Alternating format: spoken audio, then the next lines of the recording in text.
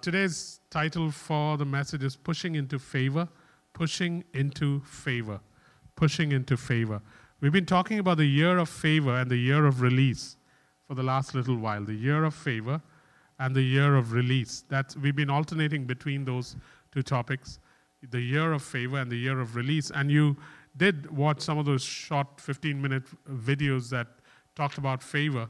And so today we talk about how do we push into favor? Because favor needs to be pushed into. So the scripture that I want us to read is from Exodus 33, 9 to 23. So I'm going to ask Ari to come up and read that. Exodus 33, 9 to 23. Yeah, she'll read it twice over from two different versions because we need to hear this clearly. Yeah, let me hold one.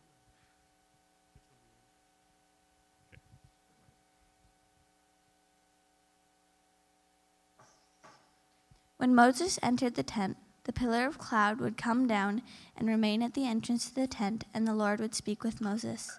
As all the people saw the pillar of cloud remaining at the entrance to the tent, they would stand up, then bow and worship, each one at the door of his tent. The Lord would speak to Moses face to face, just as a man speaks to his friend. Then Moses would return to the camp. His assistant, the young man Joshua, son of Nun, would not leave the inside of the tent. Moses said to the Lord, "Look, you have told me, lead this people up, but you've not let me know whom you will send me with. You said, I know you by name, and you have also found favor with me. Now, if I have indeed found favor with you, please teach me your ways, and I will know you, so that I may find favor with you. Now consider this nation as your people." And he replied, "My presence will go with you, and I will give you rest. If your presence does not go," Moses responded to him, "do not make us go up from here. How will it be known that I and your people have found favor with you unless you go with us? I and your people will be distinguished by this from all the other people on the face of the earth." The Lord answered Moses, "I will do this very thing you have asked, for you have found favor with me, and I know you by name." Then Moses said, "Please, let me see your glory." Then he said, "I will cause all my goodness to pass in front of you. I will proclaim the name the Lord before you. I will be gracious to whom I will be gracious, and I will have compassion on whom I have compassion." But he added, "You cannot see my face, for humans cannot see me and live." The Lord said, "Here's a place near me. You are to stand on the rock, and when the glory passes by, I will put you in the crevice of the rock and cover you with my hand till I have passed by. Then I will take my hand away. You will see my back, but my face will not be seen."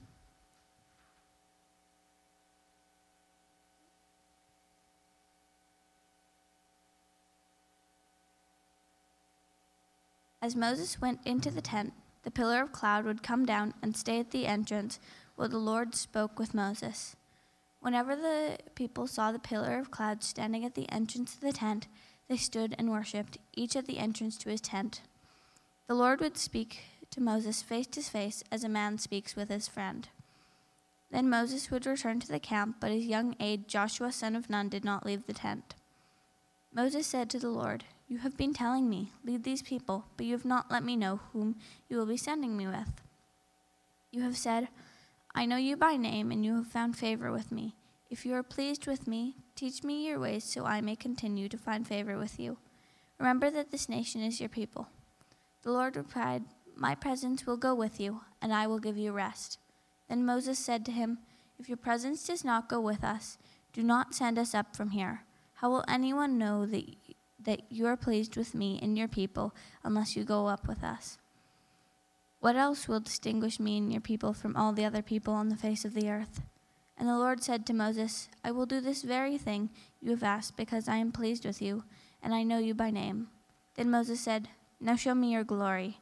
And the Lord said, "I will cause all my goodness to pass in front of you, and I will proclaim my name, the Lord, in your presence.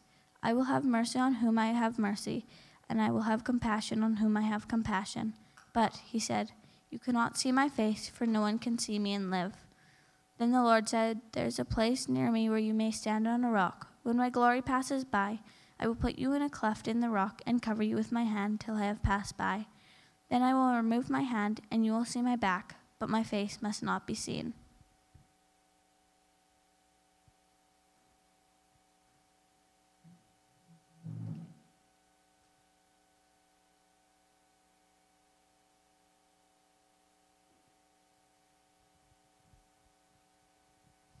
Okay, so we've read that twice through. So favor is an I am pleased with you or you are special to me position. Favor, and we've talked about this for a while, favor is an I am pleased with you, or you are special to me position that you and I occupy.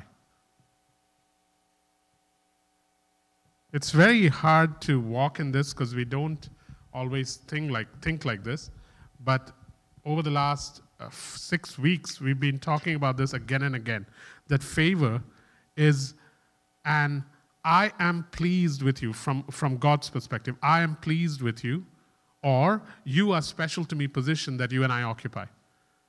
And that's how verse 12 begins, where Moses is saying to God that you say that I have found favor in your sight. And this was in the old covenant. How much more so in the new covenant?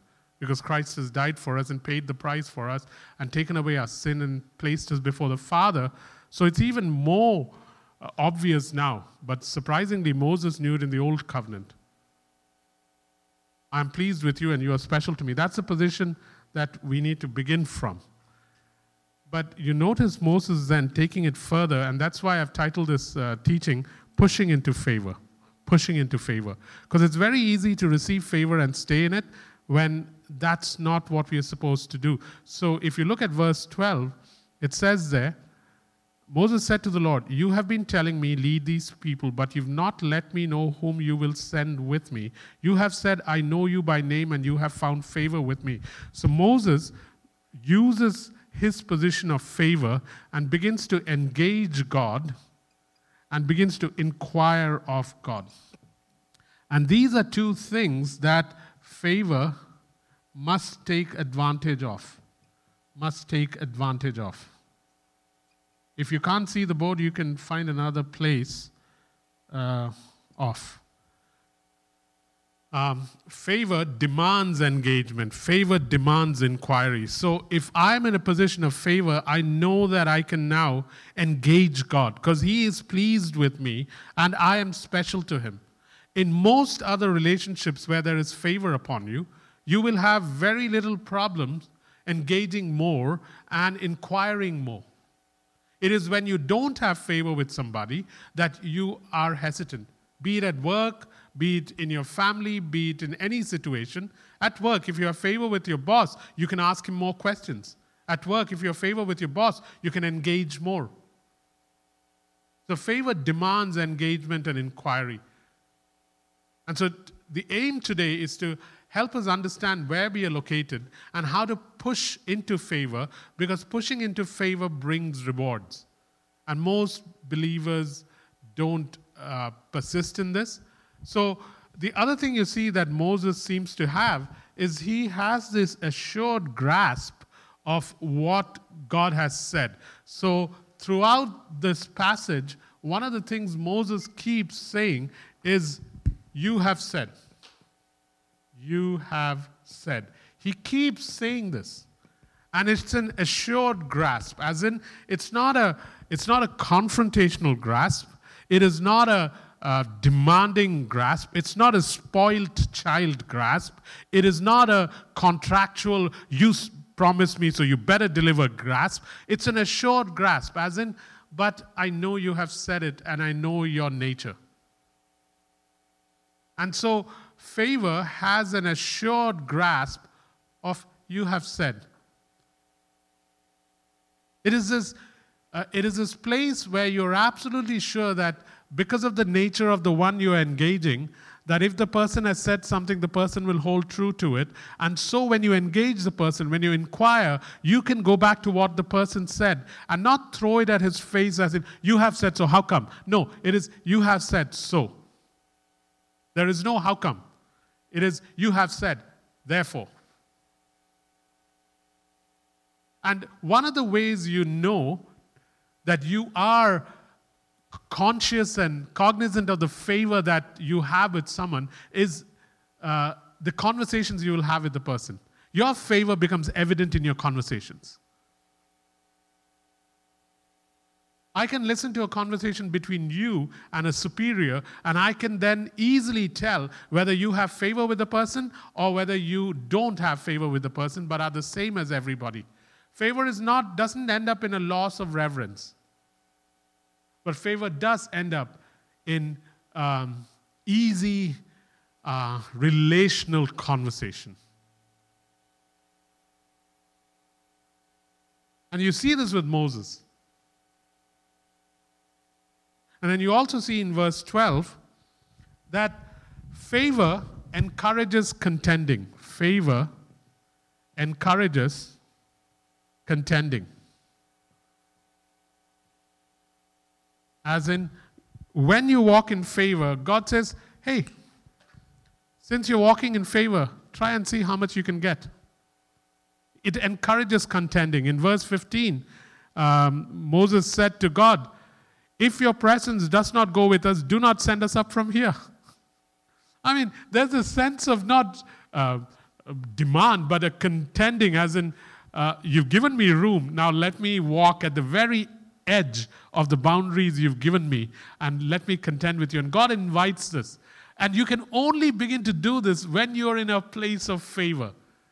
The thing is, the favor is already yours, but you may not be walking in it. It's not something that's being held back from you, but we rarely walk and advantage it. You'll see people doing this, and Abraham did it in Genesis 18, where he knew the favor that was upon him. And so he begins to contend with God within the parameters of that favor, saying, if there are 50, if there are 40, if there are 30, if there are 10. And he literally says, allow me to speak one more time, my Lord, but what if there are 10? You see this with Jacob in Genesis 32. I will not let you go till you bless me. He knew that after a night's fighting, he recognized that he was fighting with someone who was not human, was supernatural, even though in human form. And he knew that with a touch, the man could disarm him. But he doesn't let go, because he realizes that the angel of the Lord is fighting with him as a human. And he says, I will not let you go till you bless me. And then he takes it further and says, tell me your name. Because a revelation of the name would have, in Jacob's mind, to have God pronounce his ineffable name. And this is before Moses, eh? God hasn't revealed his name yet. It's only when it comes to Moses that God says, my name, tell them that I am has sent you. Thus far, God is only known as El Shaddai or El Elyon. And Jacob here is saying, tell me your name. That fellow knew what he was doing, man. And instead of God changing him by telling him his name, God changes him by telling him Jacob's name. But here is a man, I admire this guy, not because he bears my name. Sorry, not because I bear his name, but because, not because I bear his name, but because there is this contention in him that is marvelous. And this is not a guy who was walking well with God. He was very deceptive. And yet he knew the favor in that moment. And he begins to contend. This is pushing into the favor of God. It's just a tremendous place to be in if we get habituated to it. It's not something you go into because you want an answer for prayer, or you want to know the will of God, or you want to pass in an exam. Those are pathetic things to contend for. You contend for a change of a nation, the change of your nature, the change of the world, the change of something that hasn't changed for a while. Those are the things you contend for, not to pass an exam. You see this with in Isaiah 43:26, where God says to Israel through Isaiah, hey, come argue with me, contend with me. State your reasons. He actually invites them, saying, come argue with me. Come contend with me. He's inviting Israel. Because Israel was his favorite son. I'm talking about the nation. In the New Testament, you see this with a Syrophoenician or Canaanite woman in Matthew 15:27. Jesus is having this. It's literally like a fencing sword fight. Jesus says, I didn't come for the Gentiles. I came for the Israelites. Well, but surely I can get the crumbs that fall off the table. No, she says, but my daughter needs healing. And he says that only dogs... let me go to the chapter. It's beautiful. Matthew 15:27. Matthew 15:27. Look at the sparring that is happening here. And this is a woman who was from a non-Israelite background. Matthew 15, verse 23. Jesus did not answer a word. Well, let's start at 21. It's such a beautiful passage. Leaving that place, Jesus withdrew to the region of Tyre and Sidon. A Canaanite woman from that vicinity came to him crying out, Lord, Son of David, have mercy on me. My daughter is suffering terribly from demon possession. Jesus did not answer a word. How atypical. It's so not normal for Jesus to do that. And therein itself, you should see there's something happening here that we should now anticipate. And this woman, I don't know how she knew it, but she knew how to deal with it. And so Jesus did not answer a word, so his disciples came to him and urged him, send her away, for she keeps crying out after us. That was their solution. He answered, I was only sent to the lost sheep of Israel. The woman came and knelt before him. Lord, help me, she said. He replied, it is not right to take the children's bread and toss it to their dogs. What a statement, man. At a time when dogs were not... this was a time when dogs were thought of like cats are thought of today.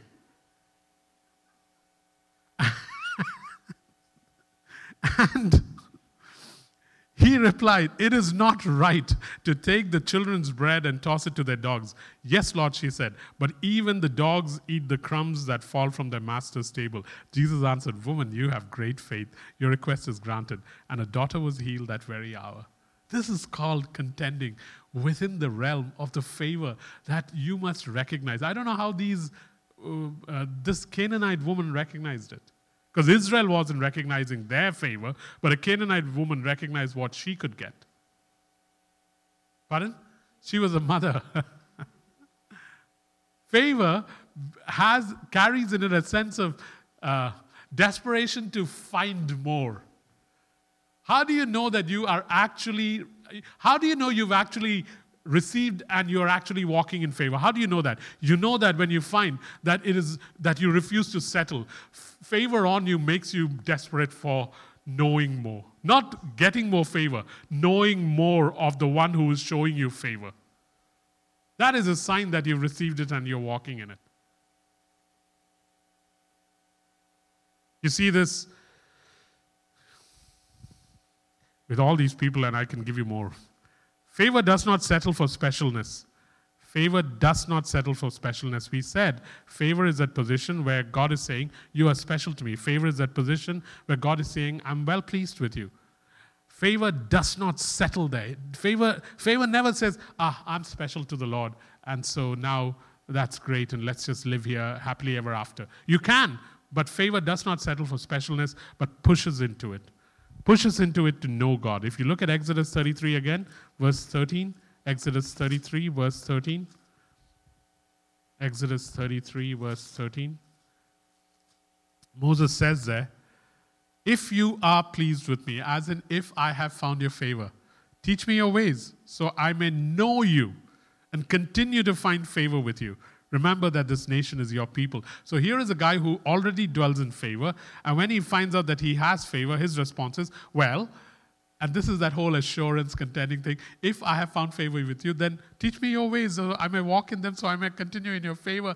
But more than that I may know you. This is what God is calling us to. So I would suggest that if you push into the access you have because of favor with God, guys, favor grants you access. Favor grants you Access. Case in point, Esther. Esther had favor with the king. And because Esther had favor with the king, Esther was granted access. Favor grants you access. So if you push into the access you have, because of the favor you have with God, then a marvelous thing happens. He will teach you his ways, and he will show you his plans. That should be the ultimate aim of favor. I get to learn your ways, O God. He will teach you his ways, and he will let you in on his plans. And that's what Moses wanted. It wasn't enough to settle in favor. Now that I know that you are pleased with me, now that I know that I am special to you, well, let's take it further, Yahweh. Teach me your ways and show me your plans. Let me in on your plans and teach me your ways so that I may know you better. And as I know you better, I will continue to walk in a way that pleases you. So the more you know his ways and plans, the more you get to please the one who is pleased with you. The more you know his ways and plans, the more you get to know the one who is pleased with you. The more you know his ways and plans, the more you get to please the one who's pleased with you. I'll repeat it again. It's a tongue twister. The more you know his ways and plans, the more you please the one who's pleased with you. So, for example, if let's assume Josh finds favor with me, the more he begins to, you'll have to work harder at that, but let's assume that one day he finds favor with me. And when he does, the more he knows my ways and plans, the more he will please the one who at present is pleased with him. That's how this works. So push into it, guys. I'd hate to settle with 15-minute videos that make me feel special. Now that I'm special and that's done with, let's move on to knowing the one who's made me special. Go ahead.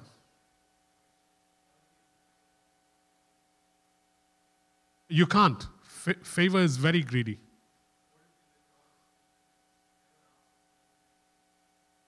We'll have to unlearn it and learn a new way. Yeah, the first question was? How do we avoid walking in favor and being greedy? Guys, may you have great greed and lust for knowing his ways and knowing his plans. It is the one area that you can be absolutely craving in. And may you have great greed there. Because at the end of the day, what happens is we equate favor with land, wealth, money, passing exams, getting promotions. That's the byproduct. Real favor is accessing this one who is pleased with you and knowing his ways and mind. And in that, be greedy. Be so greedy that it's like 15 minutes or 10 minutes before the service, you are so hungry that you will not focus on things in the service and instead go to buy food. Even though the service is about to happen in 10 minutes. That's the kind of craving I'm talking about. When nothing stops you. This is what happened with Derek today. And then you can find out what happened after that, after the service. Because he's still hungry. He still hasn't eaten anything, but that's another story. So, guys, greater the favor. And the second part of the question was what? If we have been taught not to, what's the second part of the question?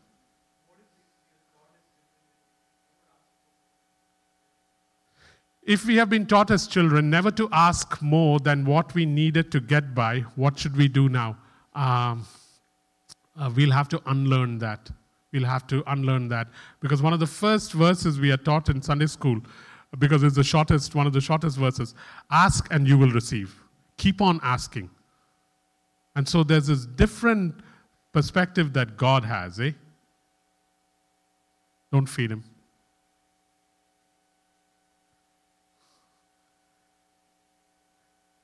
The greater the favor you step into, the greater the responsibilities released to you, regardless of the season or location of your life. The greater the favor I step into, the greater the responsibility is released to me, regardless of the situation or the location or the season of my life. The greater the favor you step into, the greater the responsibilities released to you. Do you realize what we are saying here? We are saying that favor is not static, that favor is not something that comes and just settles on you. That favor is God saying, hey, I'm giving you permission. You are special to me. Which room in the house do you want to go look at? What do you want to touch? Which piece of crystal? Which medal? Which cupboard? Which book? Which one do you want to see? You are special to me. I'm pleased with you. What do you want? And as you begin to step into this favor, and you show yourself worthy of this favor by being faithful, God says, let me increase your responsibilities. And then it doesn't matter which season you're in. It doesn't matter what your location is. It doesn't matter which situation you find yourself in. That favor stays. One of the classic examples of this is Joseph. In Genesis 39, with Potiphar, he had favor. And so Potiphar put him in charge of the entire household. Shortly after, in verse 21, he's in prison. But even in prison, he has favor. It doesn't matter the season or the location of your life. Once a person begins to press into this, and Joseph began that very early. When as a kid he realized what favor was, he didn't make a mistake. He went and blurted out the favor that was upon him. Problem is, when favor is upon you, sometimes your brothers hate you. So be wise. Joseph wasn't wise initially.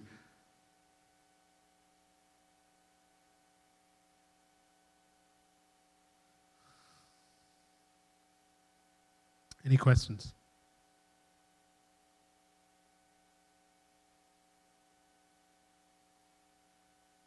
Don't ask for more money. Don't ask for more promotions. Don't ask for more ministry.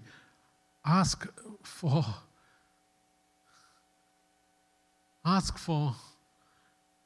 what Moses did.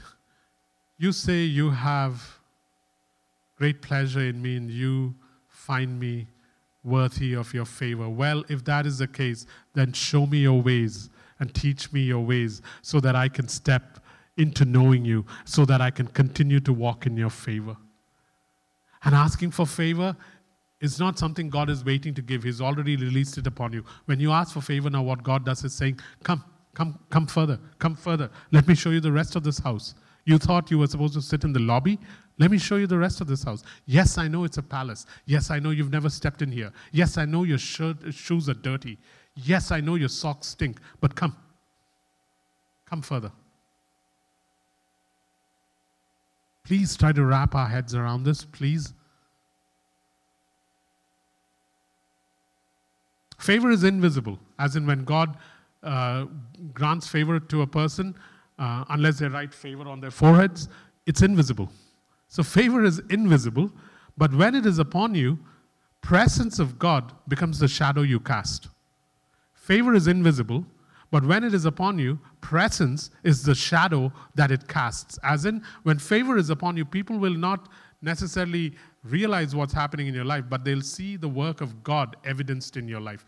Whenever favor is upon you, presence is the shadow it casts. Whenever favor is upon you, presence is the shadow that it casts.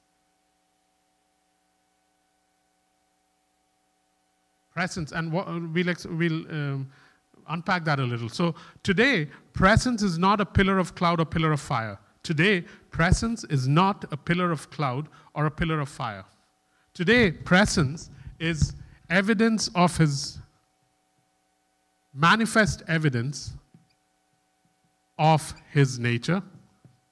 Today, presence is the hand of blessing in extreme circumstances. And today, a presence is rest in the midst of a storm. This is what presence looks like today. This is what presence looks like today, where there'll be, when favor is upon you and you begin to push into the access that God is giving you, one of the things that will become evident in your life is there'll be manifest evidence of His nature through you. People will realize that, there's something about this guy that is so different. So different. That's how presence is known today. 2, the hand of blessing in extreme circumstances. Even though the earth shake, even though mountains collapse, they will look at you and they'll say, why is it that you are not perturbed? Why is it that the hand of blessing is upon you, whether things are up or whether things are down? Why is it that God has His protection over you regardless of what happens? Why is it that every time you take a step, you trample over serpents and scorpions? Why is it that every time you look up, you're able to see what we cannot see? And then the third part is rest. It doesn't matter what happens, you have absolute rest in your circumstances. You know the outcome and you know the one in control. This is what the world does not have. This is what presence looks like today. The hand of blessing that is upon you now becomes a hand of blessing that you stretch out to others. The hand of blessing in extreme circumstances. While people are dying around you, you seem to be living better. And then what do? You take the same hand of blessing and you reach forth and touch those that are dying around you. Because now the presence of God begins to not just abide upon you, but it flows through you. Keep pushing into the invitation that God is giving us in His favor. Remember the story of the arrows. Just because you've been given 3 arrows, don't shoot 3 arrows. The 3 arrows was just the beginning. If we are beginning to understand favor, step into it. If you don't know how to step into it, follow those who know it. Learn from those who are walking in this place of, oh God, I know how to access further. Oh God, I can see things I've never seen. Oh God, I'm experiencing you and knowing you like I've never known. Walk with them. It allows you to plumb the depths of God. It dares you into adventures you can never go ask for if I don't know this sense of favor.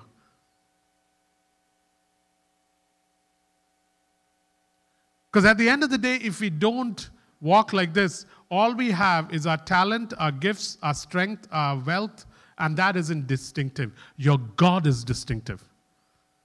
What happens with Christians is they ask for favor in the area of, oh God, can you grant me favor so that my talents increase? Can you grant me favor so that my gifts increase? Can you grant me favor so that my ministry increase? Can you grant me favor so that my treasure increases? Can you grant me favor so that my strength increases? And God, because He is good, will grant you all that. But all you have to show at the end of the day is the very things that the world is competing for, desiring, and running after. And it is not distinctive. The only one who is distinctive is your God.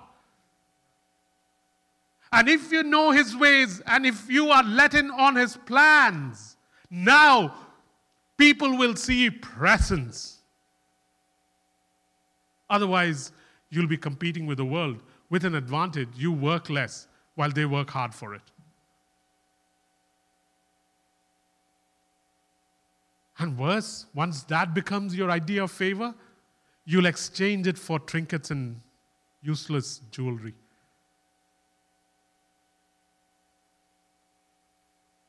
You don't know how many ministries think the favor of God is receiving patronage from a king or a president or a rich man.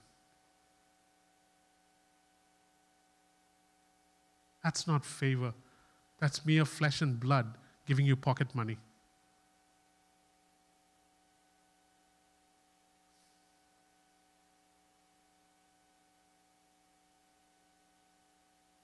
I may have amazing gifts. I may be commissioned and sent. I may have a powerful ministry. But you may still not encounter His presence. And for that, I am sorry. One of the things I've decided is you must meet God. when you meet with me. That there should be a tangible recognition, awareness of God that comes with the words and the time that you spend with me. And the same applies to you when you spend time with somebody else. What is the use if I give you great counsel, if I pray for you and your sickness gets healed, if I commission you and release to you your destiny, if the way I minister is powerful, and you go away absolutely happy, really grateful to Jacob, never having encountered the presence of God? I think that is living below our privilege. So I may have amazing gifts, I may be commissioned and sent, I may have a powerful ministry, but if you have not encountered His presence in the time that you spent with me, then I am sorry. And I am doing everything in my power to make sure that it changes. Moses realizes this when he says there in verse 15, if your presence does not go with us, do not send us up from here. How will anyone know that you are pleased with me and with your people unless you go with us? What else will distinguish me and your people from all other people on the face of the earth? What is distinctive? We got nothing distinctive except His presence. And these are invisible things that must be seen through visible people. This is the shadow I must cast. Any questions?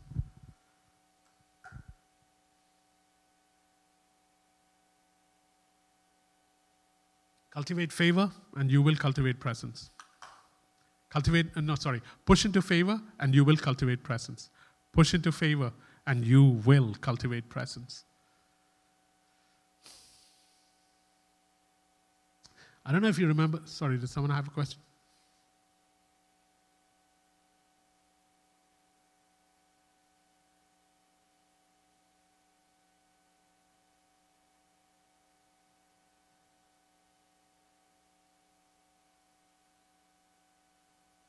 Yeah. How do we help people who are barely surviving, can hardly eat a meal a day? How do we tell them about favor? One, we have to change their idea of favor as having 3 meals a day, and should provide them 3 meals a day so that they can begin to run after the things that they've longed to run after but cannot on an empty stomach. So that's the first one. When the first time I went to Nandigama, I talked about one of the questions that was asked of me by a kid, which I did not know how to answer. So I said, I'll come back to you tomorrow. It was a very professional answer. Whenever pastors say that, it's because they have no idea how to say it. Reply. And so the kid asked the question, why is it that this rich Father God has many poor children? Because I was telling them that this Father, Jeevan, you remember this, right? How this, I was telling them how good the Father is, how the Father has plenty. And so this kid worded it so well. How does a good, rich Father have so many poor children? Why is it so? I said, I'll get back to you tomorrow. We'll talk about it tomorrow. And then I went to and I was thinking. I remember the answer that I sensed God giving. And I came back the next day and I said, this good father has many poor children because this good father's rich children do not share what they have with the poor. And this kid went back that evening and he had 2 shirts held together by 1 button and 1 safety pin. And there was another child who had a shirt with no buttons and no safety pins. And this kid takes one of his shirts with 1 button and 1 safety pin and gives it to the kid whose shirt was completely tattered. And the kid asks him why. And he says, didn't you hear what the pastor said? That the reason this good father has poor children is because the ones that are rich do not give to the ones that are poor. I got 2. Here, take 1.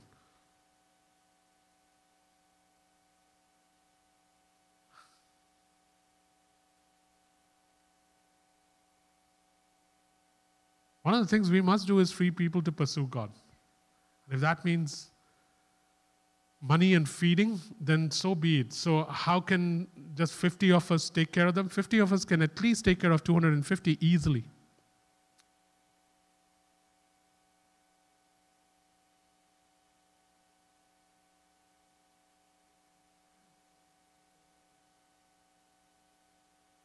It can be tangible, but nobody knows it when it's on you. But I know that it is on me right now, even though I might have no extra money in my pocket.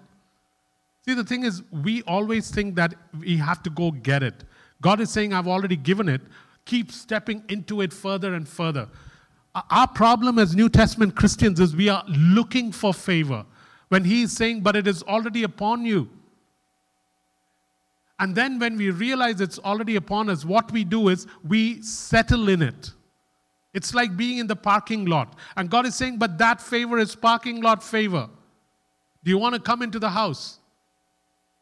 And then He begins to show you His house. And it's one door after the other, one door after the other. Just when you thought you got to the den, you realize that's the kennel where the dog lives. And then He shows you another room. And it just keeps getting bigger. And as you get bigger, you see the different things that He is good at, that He does, that He has for you. And the further you begin to access the favor that your Father has upon you, the greater you realize His presence around you, the greater you realize the responsibilities you are beginning to function in.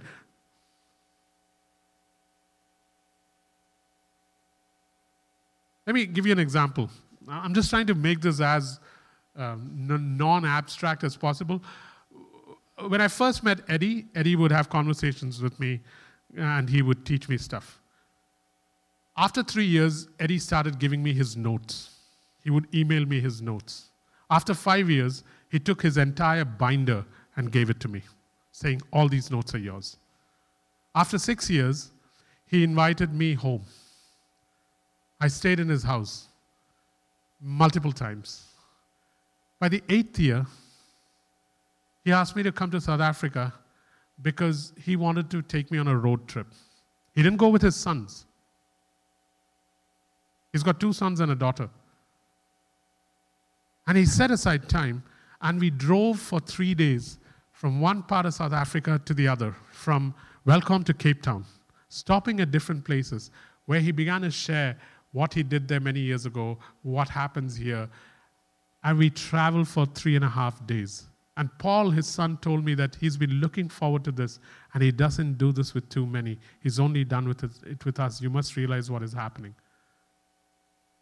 But over a period of time, that man began to let me into his life, into his home, into places that he would not otherwise let people in because he wanted to know the favor I carried. And as I got to know him better, I began to learn things much easier. I now realized why he said what he said and what was behind his thinking. I got richer in the process.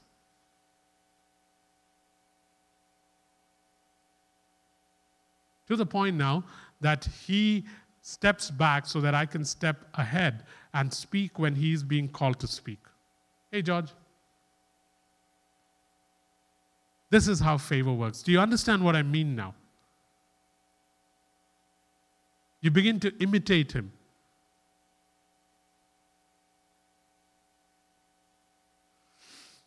I love this next line. I shared it when I spoke about favor some 4 weeks ago. Favor is the fullness of permission. Favor is the fullness of permission. You actually adventure into everything in Christ. Favor is the fullness of permission.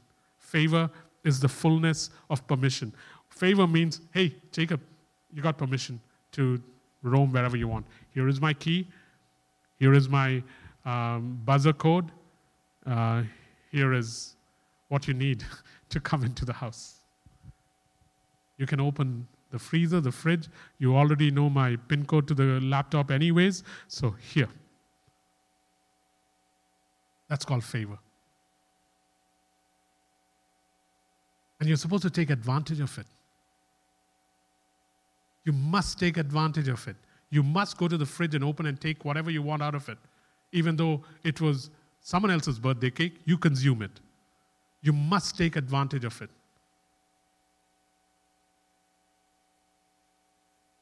Favor is the fullness of permission. You actually adventure into everything in Christ.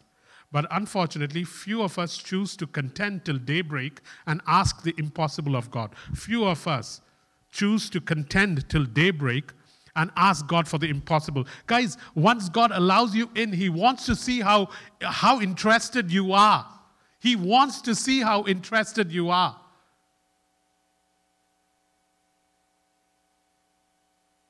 It's like the Elijah-Elisha thing. I'll give you a few examples of people who were not scared to ask because of the favor they knew they had. What are you asking for? What are you asking for? And please don't say money. Please don't say promotion. Please don't say house. Please don't say business. Please don't say wealth, because that is what the world runs after.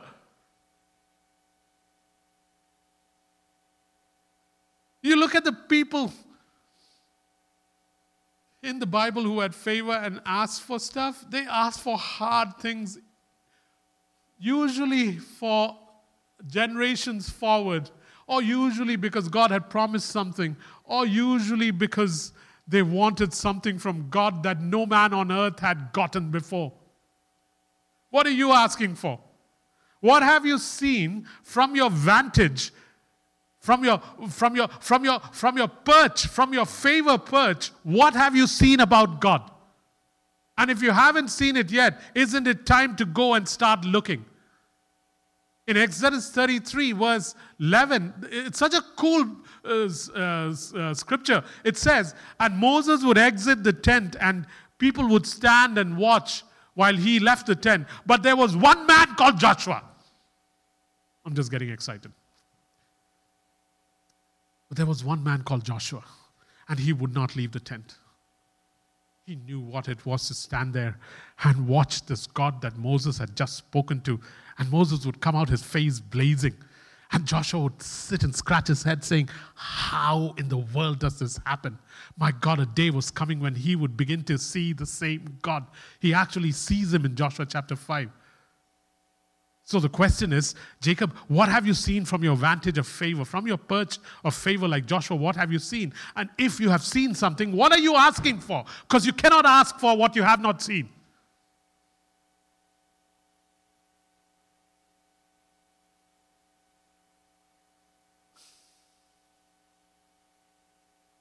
What are you asking for? What did Moses ask for? Exodus 33, verse 18. Look at what he's asking for. He's asking the God of the universe, I want to see your glory. Who does stuff like that? This is the same God who created the universe, the same God whose name you cannot take, the same God whose name you cannot write, the same God who is so holy that you cannot approach him. And he goes and says to this God, show me your glory. Go ahead.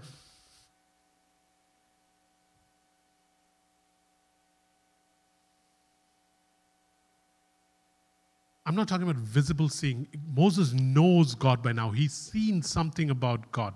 It's not visible seeing. It is, God, what else is there in you? It's reading Hebrews 11 and saying, okay, if those guys were able to do this, what am I supposed to do next?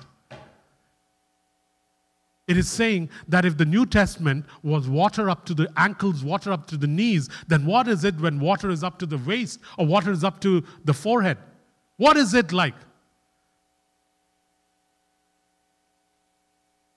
We are not here to recapture the New Testament days. Those are days in the past. Everyone wants to go back to the New Testament days. Oh, if we had miracles like in the New Testament days, that's in the past. As the water gets further away from the throne, it's supposed to increase till you cannot even swim in it, walk in it. You can only swim in it. If in the latter days things are supposed to increase, then we don't have to go to the former days to look at what increase is like.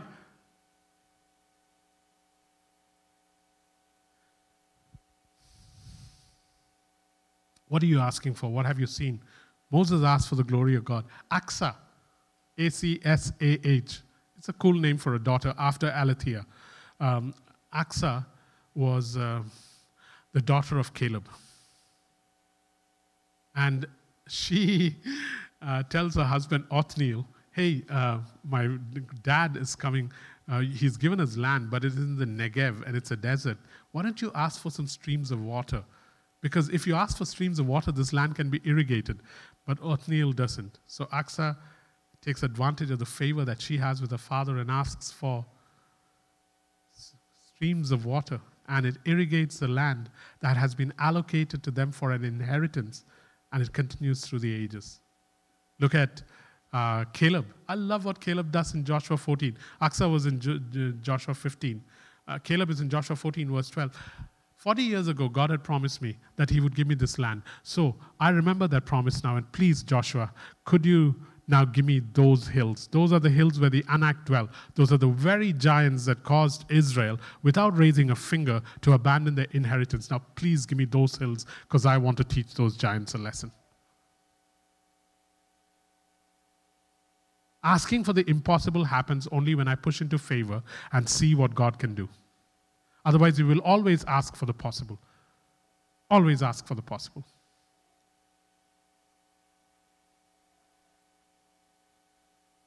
Or look at Elisha. What do you want? I want a double portion of the Spirit that is upon you. You have asked too hard a thing. That is Elijah's response. Elijah, who could do anything he wanted on earth, is now saying to Elisha, you've asked too hard a thing. How did Elisha know what to ask, man? You can ask for, Elijah, please, can I be like you? No, look at the audacity of this guy. I don't want to be like you. I want to be twice as good as you. Now you understand greed? But if you're this greedy, you better have a big stomach.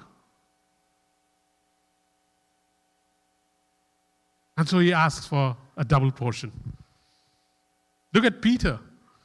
Without knowing, Peter was always looking for that one thing that nobody else had done. Walk on water? Well, nobody's done it. Let me do it.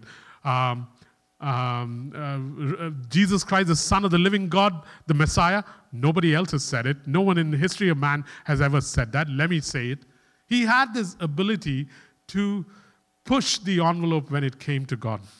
Bartimaeus, I love what Bartimaeus does. He's sitting there, cannot see, and yet he hears this noise, and his question is, what's happening? And they say, Jesus, the Son of David. And he begins to holler, man. And Jesus asks him, what do you want? One of the things that happens when favor is upon you is if you are walking in favor, you will hear this question always from God. Hey, Jacob, what do you want? What do you want? What do you want, Jacob?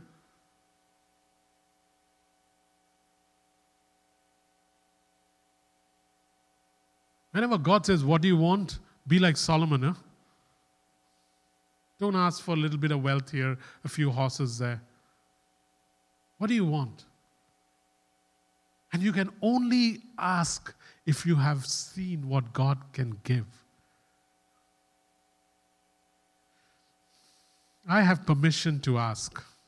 I have permission to ask. I am intimately known. Guys, when I say this about me, you realize it's the same for you, right? But the reason I put I in my notes is because it becomes personal, it becomes real. I have permission to ask. I am intimately known. I am favored with holy pleasure. I am gloriously inhabited by the Holy Spirit. Just think of these words I'm saying. I have permission to ask. I am intimately known by God. I am favored with holy pleasure. I'm gloriously inhabited by His Spirit. Therefore, now I must stand in this freedom and look to see and dare to ask. This is why Moses had the ability to then say, I will, oh God, show me your glory. And God obliges, I'll cause my goodness to pass in front of you. I will proclaim my name, the Lord, in your presence. I will have mercy on who I will have mercy. But he said, you cannot see my face. The beautiful thing is verse 18 to 23 has been made redundant by Jesus. Verse 18 to 23 has been made redundant by Jesus because Jesus is the face of God. Jesus is the glory of God. Jesus is the goodness of God. Jesus lives in me. I live with Jesus. I mean, Moses, my relationship with God is not a back-to-face relationship. It's a face-to-face relationship. With Moses, God had to say, listen, you can't look at my face. I'll have to cover you with my hand. And as I pass by, you will see my back. This is not how we live. Jesus is the face of God. Jesus is the glory of God. Jesus is the goodness of God. You go to Hebrews 1:3. I love this verse. It's so full. Hebrews chapter 1, verse 3. And it says in Hebrews 1, verse 3, the Son, as in Jesus, is the radiance of God's glory and the exact representation of His being, sustaining all things by His powerful word. The exact representation of God's being, the radiance of God's glory. You go to Colossians 1:15 in the Message. Colossians 1:15 in the Message. Look at what it says, Colossians 1:15. And it says there, in the Message, it says, we look at this Son and see the God who cannot be seen. We look at this Son and see God's original purpose in everything created. We look at this Son and see the God who cannot be seen. We look at this Son and we see God's original purpose in everything created. Guys, a time will come where if you begin to push into favor, you will see how God actually wanted things to be in Eden. And you will begin to walk like that. Selah. Ponder on that. Strange thing is now God lives in me. Eh? Colossians 1:27. Hope of glory, Christ in me. And I live with Him. He lives in me. I live with Him. Ephesians 2:6. Seated with Christ. Let me conclude. Today there's nothing between me and God. Nothing between me and God. No veil, no interruptions. Nothing between me and God. Face to face with Christ every day through the Word and through His Spirit and with His people. Christ is revealed through these three things, guys. Always remember, you miss out on any one of these things and you will miss out on the Christ. Today, there is nothing between God and me that is preventing absolute pushing into. Nothing between me and God. Face to face with Christ every day through His Word, by His Spirit, and with His people. And you choose to abandon any one of these, and you will not be able to see the unconcealed glory of Christ anymore. Just think of that for a second, guys. Through His Word, by His Spirit, and with His people. And if you choose not to participate in one of these, you do not see the unconcealed. It's no longer concealed, but you still will not see the unconcealed glory of Christ if you miss out on any one of these. Nothing between me and God, face to face with Christ every day, through the Word, by the Spirit, with His people. And I can now begin to contemplate His brilliance, His excellence, His goodness, His splendor. And as I contemplate, as I think, as I reflect, as I chew, as I sing, I am transformed by the Holy Spirit. I am transformed by the Holy Spirit. My life becoming brighter and more beautiful, like Christ's. Don't worry, if you didn't write that down, go to 2 Corinthians 3:18 and read the Message version. I just quoted 2 Corinthians 3:18 from the Message. That's all I was doing.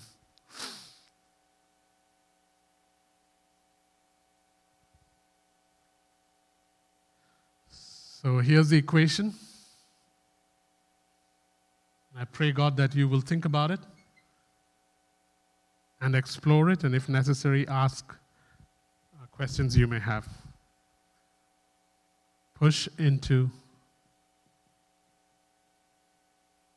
the favor that is already yours because of Christ. Push into the favor that is already yours because of Christ. What is favor?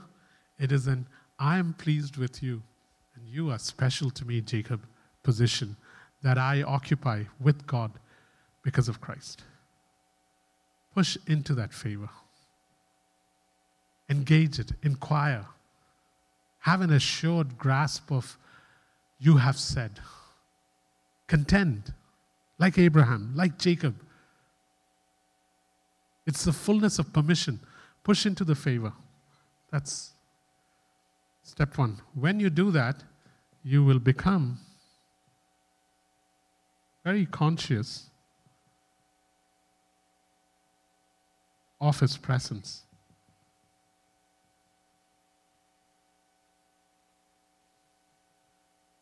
Because pushing into favor is exploring God. It is because as soon as you begin to push into favor, God says, okay, I'll teach you my ways and I'll let you in on my plans. I'll teach you my ways and I'll let you in on my plans.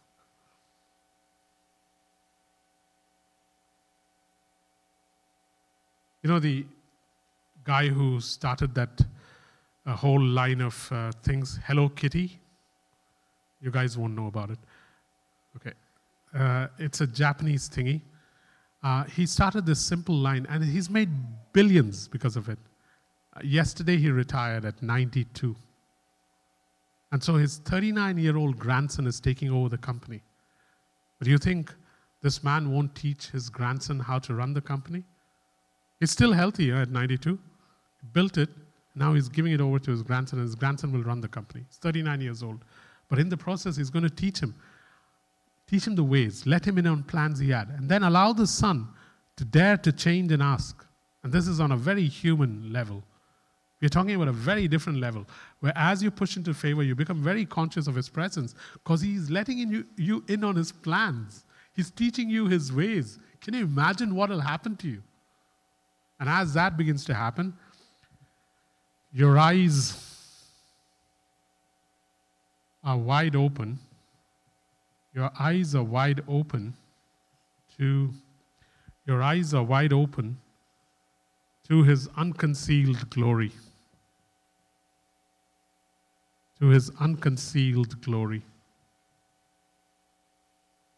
Your eyes are wide open to His unconcealed glory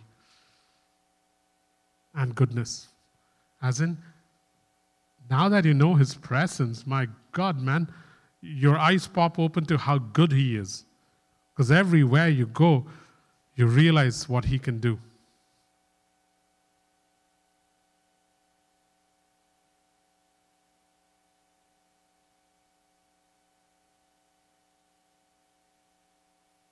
There were many times during that road trip with Eddie that I would secretly look out of the window and weep because this man was not my dad, but the kindness he was showing me, the places that he would take me to because he knows how much I love mountains and beaches, the fish and chips place and the breakfast places that he would stop at because he knows I like eggs and French fries. Places in Cape Town that he took me to. I'd look away because I was thinking to myself, this will be silly. He'll wonder why I'm crying. But it was quite something, and he paid for the entire trip. He wouldn't let me spend $1. All to say, your eyes are wide open to His unconcealed glory and His goodness.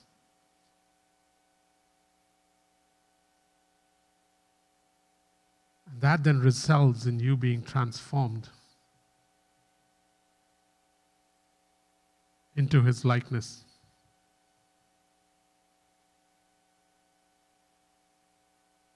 Because you start beholding Him on a regular basis. You can't take your eyes off Him because He's become the biggest distraction in your life. And when you are transformed into His likeness, the world benefits every day.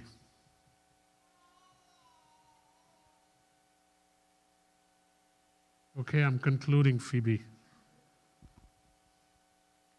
Tell her to delay that thing by another 20 minutes because I normally go till 4. So that's how it works. Any questions? This teaching is marvelous if you explore it.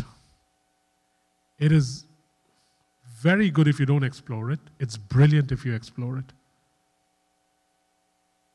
Because you can really go deep if you take this deep, not in some theology or thing, but just deep into God, if you actually took it and started thinking about it.